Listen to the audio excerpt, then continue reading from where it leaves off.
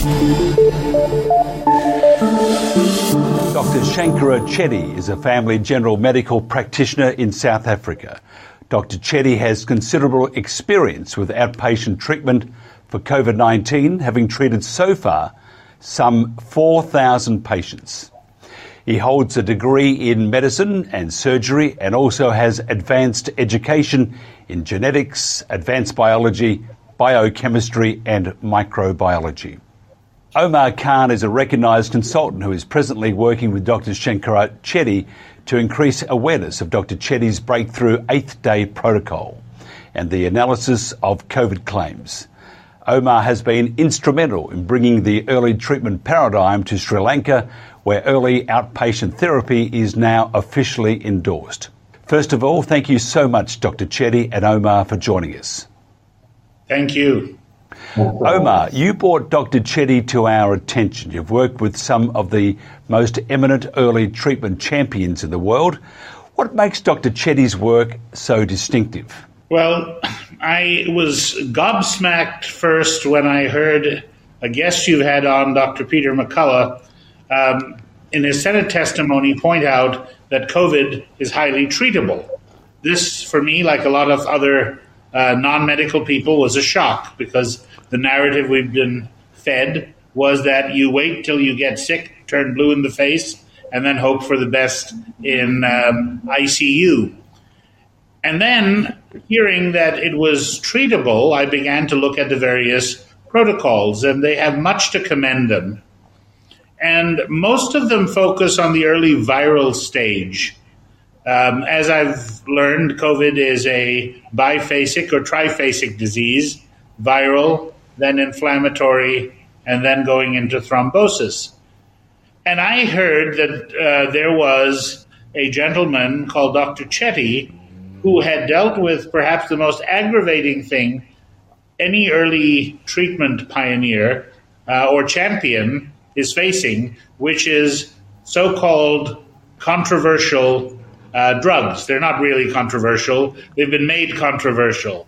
They're either off-label or it has suited various vested interests to say that after 3.5 billion doses, somehow, with humans, not horses, that somehow we have to be worried about them. But this was an issue. And then I learned that Dr. Chetty's protocol required no controversial drugs. Nothing was off-label. And therefore, there was no reason that any jurisdiction could not immediately apply it. And the second thing that makes it distinctive, though of course he'll tell us all about it, is that he had a breakthrough insight, which nobody else that I've come across, I'm sure there are others who have had it, but the breakthrough insight was that at around the 8th day, or actually on the 8th day, the illness goes through a very different phase, and you're no longer treating a viral condition. And therefore, some of the things that were highly effective during the viral phase are not effective. And this is usually when the oxygen saturation plunges.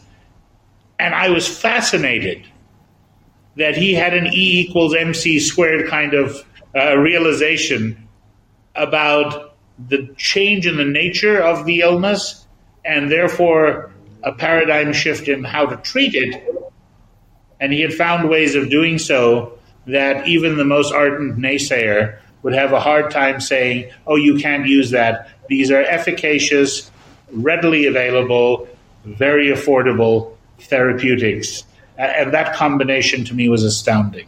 Dr. Chetty, so what was the real breakthrough and what have been the results?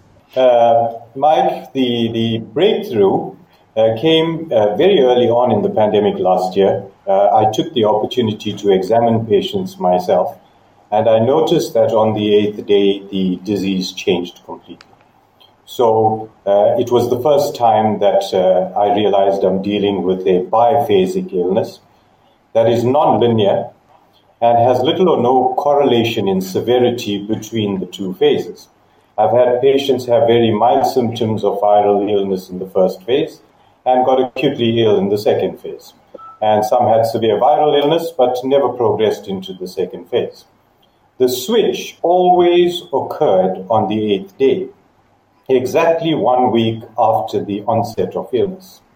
So the pathology or the pathogenesis of these two phases was completely different.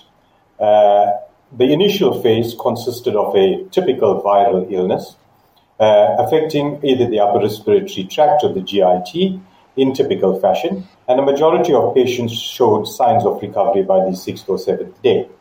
The second phase was triggered on the 8th day, very suddenly, and always on the 8th day, by what I considered a hypersensitivity reaction because of the differences in severity of the trigger itself. And this hypersensitivity, if untreated, progressed rapidly to hyperinflammation, which a lot of the world had seen in hospitals, and if again untreated, progressed to hypercoagulability. So the importance was the 8th day, understanding the trigger for this, and treating appropriately. Through the second wave, it became very apparent that this trigger of hypersensitivity was initiated by the spike protein. So what we have here is a viral illness that is relatively self-limiting that all symptomatic patients go through. On the 8th day, the spike protein triggers a hypersensitivity type of reaction. On that day, the reaction is classified as mild, moderate, or severe, or non-existent in those who are not hypersensitive. And if that hypersensitivity is not dealt with immediately, timeously, and aggressively, we'll have progress of this illness into hospitalizations. So I use that modality to come up with a treatment toolbox and a protocol, which, as we know, for hypersensitivity, akin to a bee sting, antihistamines, montelukast, vitally important, and of course steroids from the 8th day to suppress that reaction. I was aware of the coagulation problems that would arise from this, and so anticoagulants became important. The chemical mediators released by hypersensitivity dictated the kind of medication I would use. Histamine, leukotrienes, platelet activating factor. And so the treatment followed the understanding.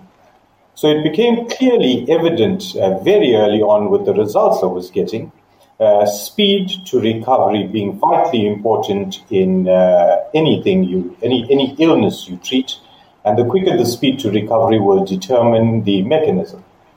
And so very early on, I realized that we are not dealing with a COVID pneumonia like the rest of the world has been suspicious of.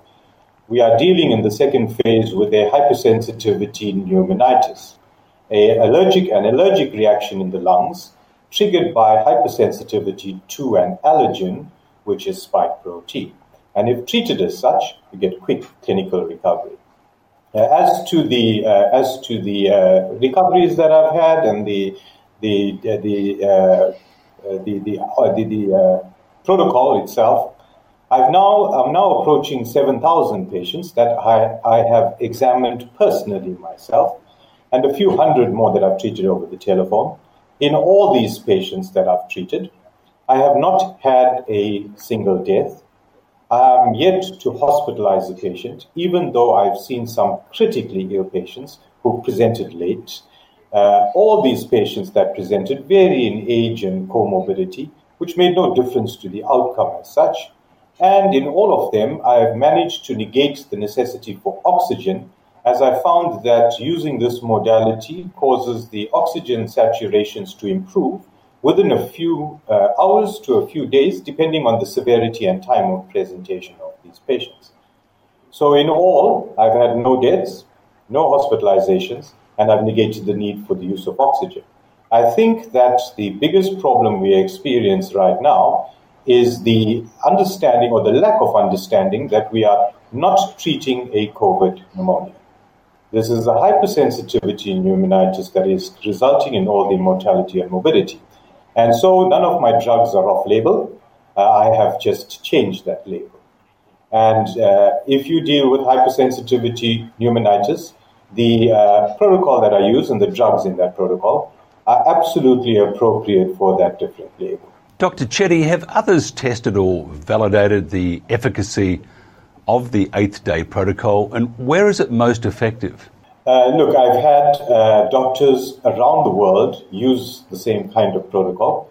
I was invited to train doctors in Malaysia and Meghalaya. I've done a lot of interviews and training camps around the world. We've seen the very same thing, at the eighth day being the trigger at which patients start to deteriorate. The protocol is being extensively used in India, and we've had the same benefits. A lot of the doctors have seen, all of the doctors have seen the very same outcome.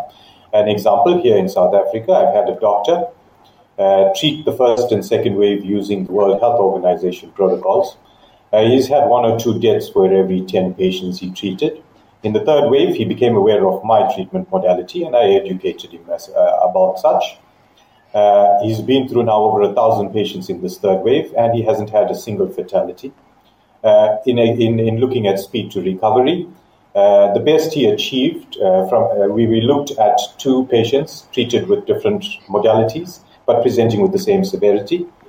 He achieved 70% saturation, improving to 75 over 3 to 5 days with the other protocols. With using mine, he found that a patient with 70% SATs improved to 85% within 4 hours. So there's no comparison between the protocols that are being used and the perspective that I use. The protocol is simple. It can be adapted from a rural setting. I've had doctors in India educate patients in very rural settings about the importance of the eighth day and instituted treatment on those who had worsening on that day with the same results, no hospitalizations, no deaths, and negating the need for oxygen. It's also being used in ICU settings with the very same results. It's decreased the hospital stay, it's decreased the requirement for oxygen, and patients recover relatively quickly. What lends to the understanding of this modality and shows the benefits in all the patients that I've treated so far and with other doctors that have used the same protocol, we've had no long COVIDs because we've treated it. Long COVID is basically a moderate allergic reaction going untreated and will persist for a very long time. So we've had no long COVIDs and we've had no complications from COVID illness. I can think of someone already, Doctor, that we actually spoke to the other day, Stephanie DeGarry in the US, and her daughter had severe injury from being one of their children in the Pfizer trial. But Stephanie herself has long COVID, so we'll have a chat after this. It's at this stage, I could probably hug you, but I won't.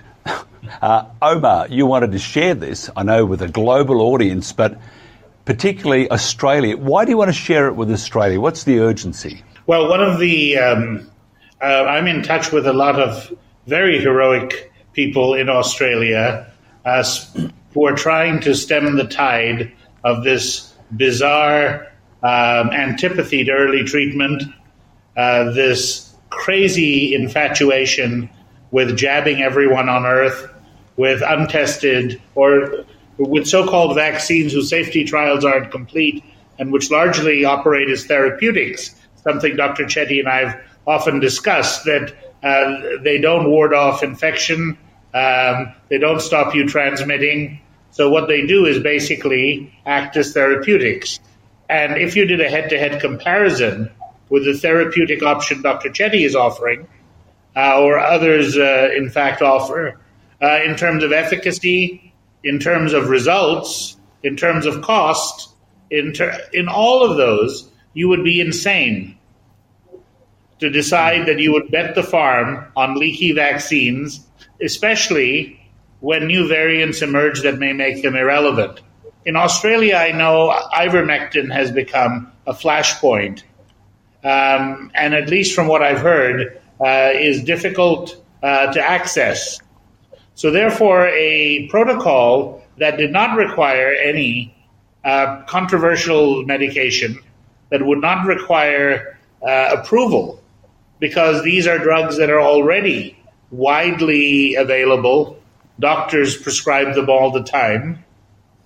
And it's their understanding of dosage, timing, how they work together through the lens of the eighth day protocol that is the learning. But that's why I was very anxious, because suddenly a lot of these Australian doctors who are waiting or trying to fight the hydroxychloroquine wars or trying to fight the ivermectin wars, important as they are, have another option. They have an off-ramp away from the vaccine madness and can treat people using things they don't need to get authorized and can use at their discretion. And I think the point Dr. Chetty made is worth repeating. When you understand you're dealing with an inflammatory illness, a kind of allergic reaction to the spike protein, then all this medication in his protocol is on label. It's completely on label. It's not even an off-label application. And so that was, I suppose, my urgency in getting this to Australian medical practitioners and clinicians. But one wonders, though, in Australia you have the TGA, and yes. they're a law unto their own, and what might be fine one day, next day you might find it's only suitable for the Melbourne Cup. Omar, you and Dr. Chetty are highly interested in the two sciences relating to COVID management. Can you tell us more about that? Yeah. And just one scrap on the earlier, hopefully even in Australia, they're not going to ban all antihistamines or all steroids or all anticoagulants. So we have a fighting chance. The two sciences emerged in our discussion when we realized that people sometimes say, well, who do I believe? Do I believe the Shankara Chettys and the Peter McCulloughs and the Richard Orsos and the Tess Loreys? Or do I believe all of these vetted people from universities and government think tanks and public health officials? And when we looked at where the disagreements were, there was a very simple cleavage. The two sciences are that the public health orthodoxy is using models. They're extrapolating. And what people like Dr. Chetty are doing, and some of the other people I've just mentioned, is they're using data. They're using clinical, patient-based data. And I think that when we, instead of worrying about the pedigree of where an idea comes from, we have to ask what data is it anchored in. So to be specific, I'll just give a couple of quick examples. If you look at, was there pre-existing immunity at all to COVID? The models assumed there would be none, and that's why they got the horrific figures. But pretty soon we realized that there was pre-existing immunity. This has been around since 2019. We had the Diamond Princess cruise ship float in February, showing again a very small infection rate among a highly elderly population, which would not have been possible if the Wuhanese graphics and the Ferguson models had been anywhere close to reality. So, but you only learn that by studying data. For example, do lockdowns work? It seems very compelling to say, well, shut everything down and spread will be less. But then data shows you that's not happening. And then when you look at why is it not happening, you realize it's an airborne virus. You realize that somebody's going to leave home. They're going to come back and they're going to be in a locked-in environment. And indoors has been proven to be the worst setting for spread. Dr. Chetty's clinic is an outdoor clinic, and with availing of ventilation and sunlight. Neither he nor any of his staff have ever been infected over this whole period. And indeed, the US CDC said less than 1% transmission happens outdoors. So why are we locking everybody in? And you could go literally from masks to vaccines to any point of disagreement, and you will find that the data is fairly straightforward. It's all pushing in one direction. Whereas the models, they skew. And they skew based on untested assumptions. And that's really the two sciences that we're talking about. The science that's coming out of models and the science that is actually glaring at us through adverse effects of vaccines, recovery rates from these kind of protocols, the application of ivermectin for those who use it in the early phases, and all of the rest. So that's what it is. And so people needn't despair that who do I believe? Go to the data.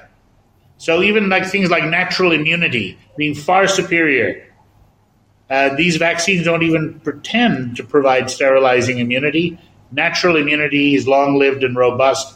The Israeli data tells us so. And I agree with the natural immunity.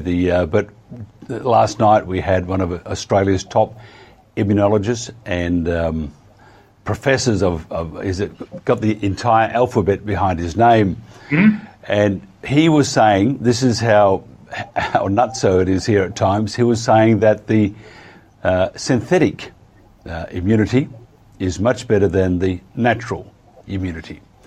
Could you just quickly tell me what's wrong with that? Or am I just hearing things and maybe I had too many tipples last night? Well, I'll say my version, and then maybe Dr. Chetty wants to say something about that. So, not being a medical person gives me a wonderful example to just look at the world. If that was true, the human race would not have evolved to the point where he could give that opinion. Because for billions of years, we've evolved with viruses and bacteria, and it is natural immunity that has seen us there. The synthetic immunity, maybe there is some synthetic immunity, theoretically, that might appeal. Certainly not these vaccines. They've shown they're leaky, high rates of reinfection. Places that are the most vaccinated, like Seychelles, UK, Israel, Mongolia, have some of the largest surges. And one of the things that Dr. McCullough said to me once, he said, look, if there was reinfection from natural immunity, he said, I don't know of one real instance, but it would be all over. There would be millions by now. And we don't have it. So just making that assertion is strange. Dr. Chetty, Yeah. Look, in all the patients that I've seen so far, over 7,000, I haven't had a single reinfection. So I trust natural immunity. I have no choice. I have not had a single patient being reinfected with coronavirus. Now, we're 3 or 4 months into the vaccine rollout in South Africa, and I average about 30 to 40 patients a day with COVID, and I'm seeing numerous breakthrough infections with the vaccine. So I think the both cannot be compared. Not at all. I'd like to see whether those that have had infections, breakthrough infections with the vaccine, will have a higher risk of getting a second infection. Because I'm sure the vaccines will impact on their ability to develop a robust natural immunity. It might distract their immunity from a robust natural response. If I also look at the claims around the vaccine, I think they're very disingenuous. Vaccines are meant to decrease or prevent infection and prevent transmission. And that's how they would give us a population or group benefit. We have seen from many studies that does not occur. By the acceptance of the CDC, the FDA, and the vaccine manufacturers, they all accept that these vaccines do not confer those characteristics.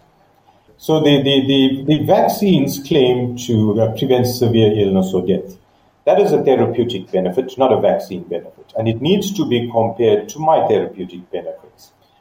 Now, I do not expose everyone to the side effects of my treatment. I limit it to patients that are unwell. The vaccine is exposing entire populations to its side effects, with purporting to have the same kind of benefit. So I don't think that's fair. The second thing that I think is vitally important when looking at the vaccines is that the prevention of severe illness and death is an individual benefit. It has no group or population benefit. So if you take the vaccine, you have less risk, apparently, of getting severely ill or dying. That does not impact on the person next to you. And so I don't understand why the person next to you is being forced to get you to take the vaccine for their benefit. So the mandates make absolutely no sense. Another thing that I think we need to be very cautious of, I haven't yet seen an immunologic benefit to all these vaccines. Now, the prevention of severe illness and death is not an immunologic benefit. We know that spike protein is what's causing the mortality and morbidity. So I think that these vaccines are stimulating a measure of tolerance in the vaccinated population through desensitizing them to spike protein because of the exposure through the vaccine. And that tolerance will wane and will require a re-exposure for a desensitization. Now, immunologists would tell you that's a dangerous game to play. If you're allergic to peanuts, I would not wish to desensitize you because it might lead to severe reactions. So I think we need perspective in what we do. What are some of the misunderstandings or mistakes to avoid in applying your protocol, and where can people go to learn more? Look, I'd say the two things that made the biggest impact on mortality and morbidity, firstly, was the education of the population about the impact of the 8th day and how to plot it and how to be vigilant on that day of re-emergence of symptoms. So the education was the most vitally important tool in saving lives. Patients present too late, and that ends up with long-term injury. There's no reason for the death, but the morbidity can be prevented if patients present timeously. And the second is that on the 8th day, if patients progress into the second phase, you need timely, aggressive intervention. So the speed and aggression with which you address the second phase of the reaction is vitally important in the outcome. So delaying treatment to hospitalization is going to cause a lot of problems. This is something that starts with the hypersensitivity trigger and very quickly cascades out of control. So it needs to be caught at the start. It's at that point that it's easy to solve. So I think that those two things, the education and the timely aggressive intervention, are the most important things. As to how to get more information on this approach, I have a LinkedIn account and all my work has been published there. I am in the process of setting up a website so that I can bring all this work that I've done together. But there are a few platforms that field my work.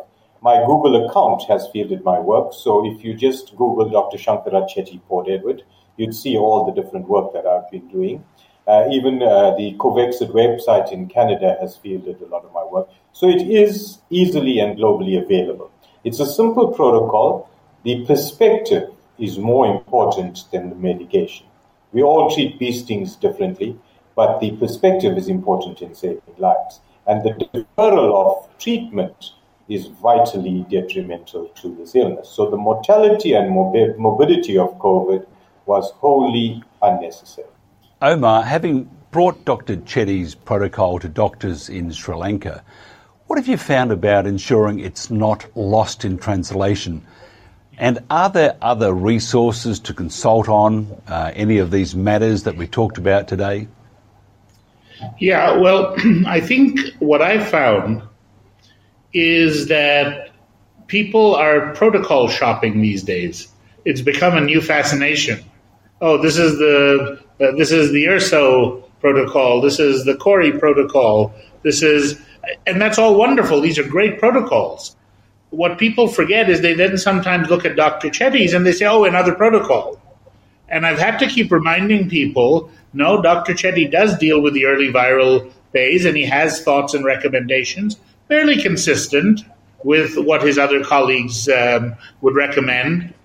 But this is a fundamentally different phase of the illness and requires very different action. And if you don't take that action, that's when your morbidities will flare up, your mortality risks will skyrocket. If you recover fully during the viral phase, then you don't have to worry about this. But if on day 8 you either have a relapse or you've just continued to worsen, oxygen saturation plummets, you see any of those indicators, that's when you pounce. So I found that the lost in translation is it's another protocol. I had an argument with the head of a leading Sri Lanka medical body who said, well, but that's too aggressive with the steroids. Well, you see, he was thinking about the use of steroids in the viral phase. He was not looking at the use of the steroids in the inflammation phase to arrest that progression. Once he saw that, he said, okay, I understand. And so I think it's just reminding people that this is not for everyone. There's about 20 to 30%, Dr. Chetty says, of people who will worsen, who will hit this trigger point. And so you have to be ready and move fast. But I think the other thing is for them not to confuse it and say, well, where are the other protocols? Well, they're for a different phase. On the two sciences, which I think is really important, we've just had a discussion again where we both cited data that the man with the never-ending letters after his name would be hard put to refute because this actually happened. You could go to my blog, which is uncommonwisdom.online, and there's an article up right now about the two sciences, and that might be a good jumping-off point. There's also, it's called Scientific Distortion, A Tale of Two Paradigms, and there are podcasts with people like Dr. Chetty on the site, so that might be another place for people to go and get some of this insight. Really interesting. You mentioned protocols. All these protocols: the Cori protocol, the Zelenko protocol, the protocol. Everyone's got a protocol. But guess what? They generally work. And the problem is, I find the problem being the authorities, the health officials, don't look at these protocols. The only protocol they have is the jab in the arm. And I have a great deal of concern about that. I think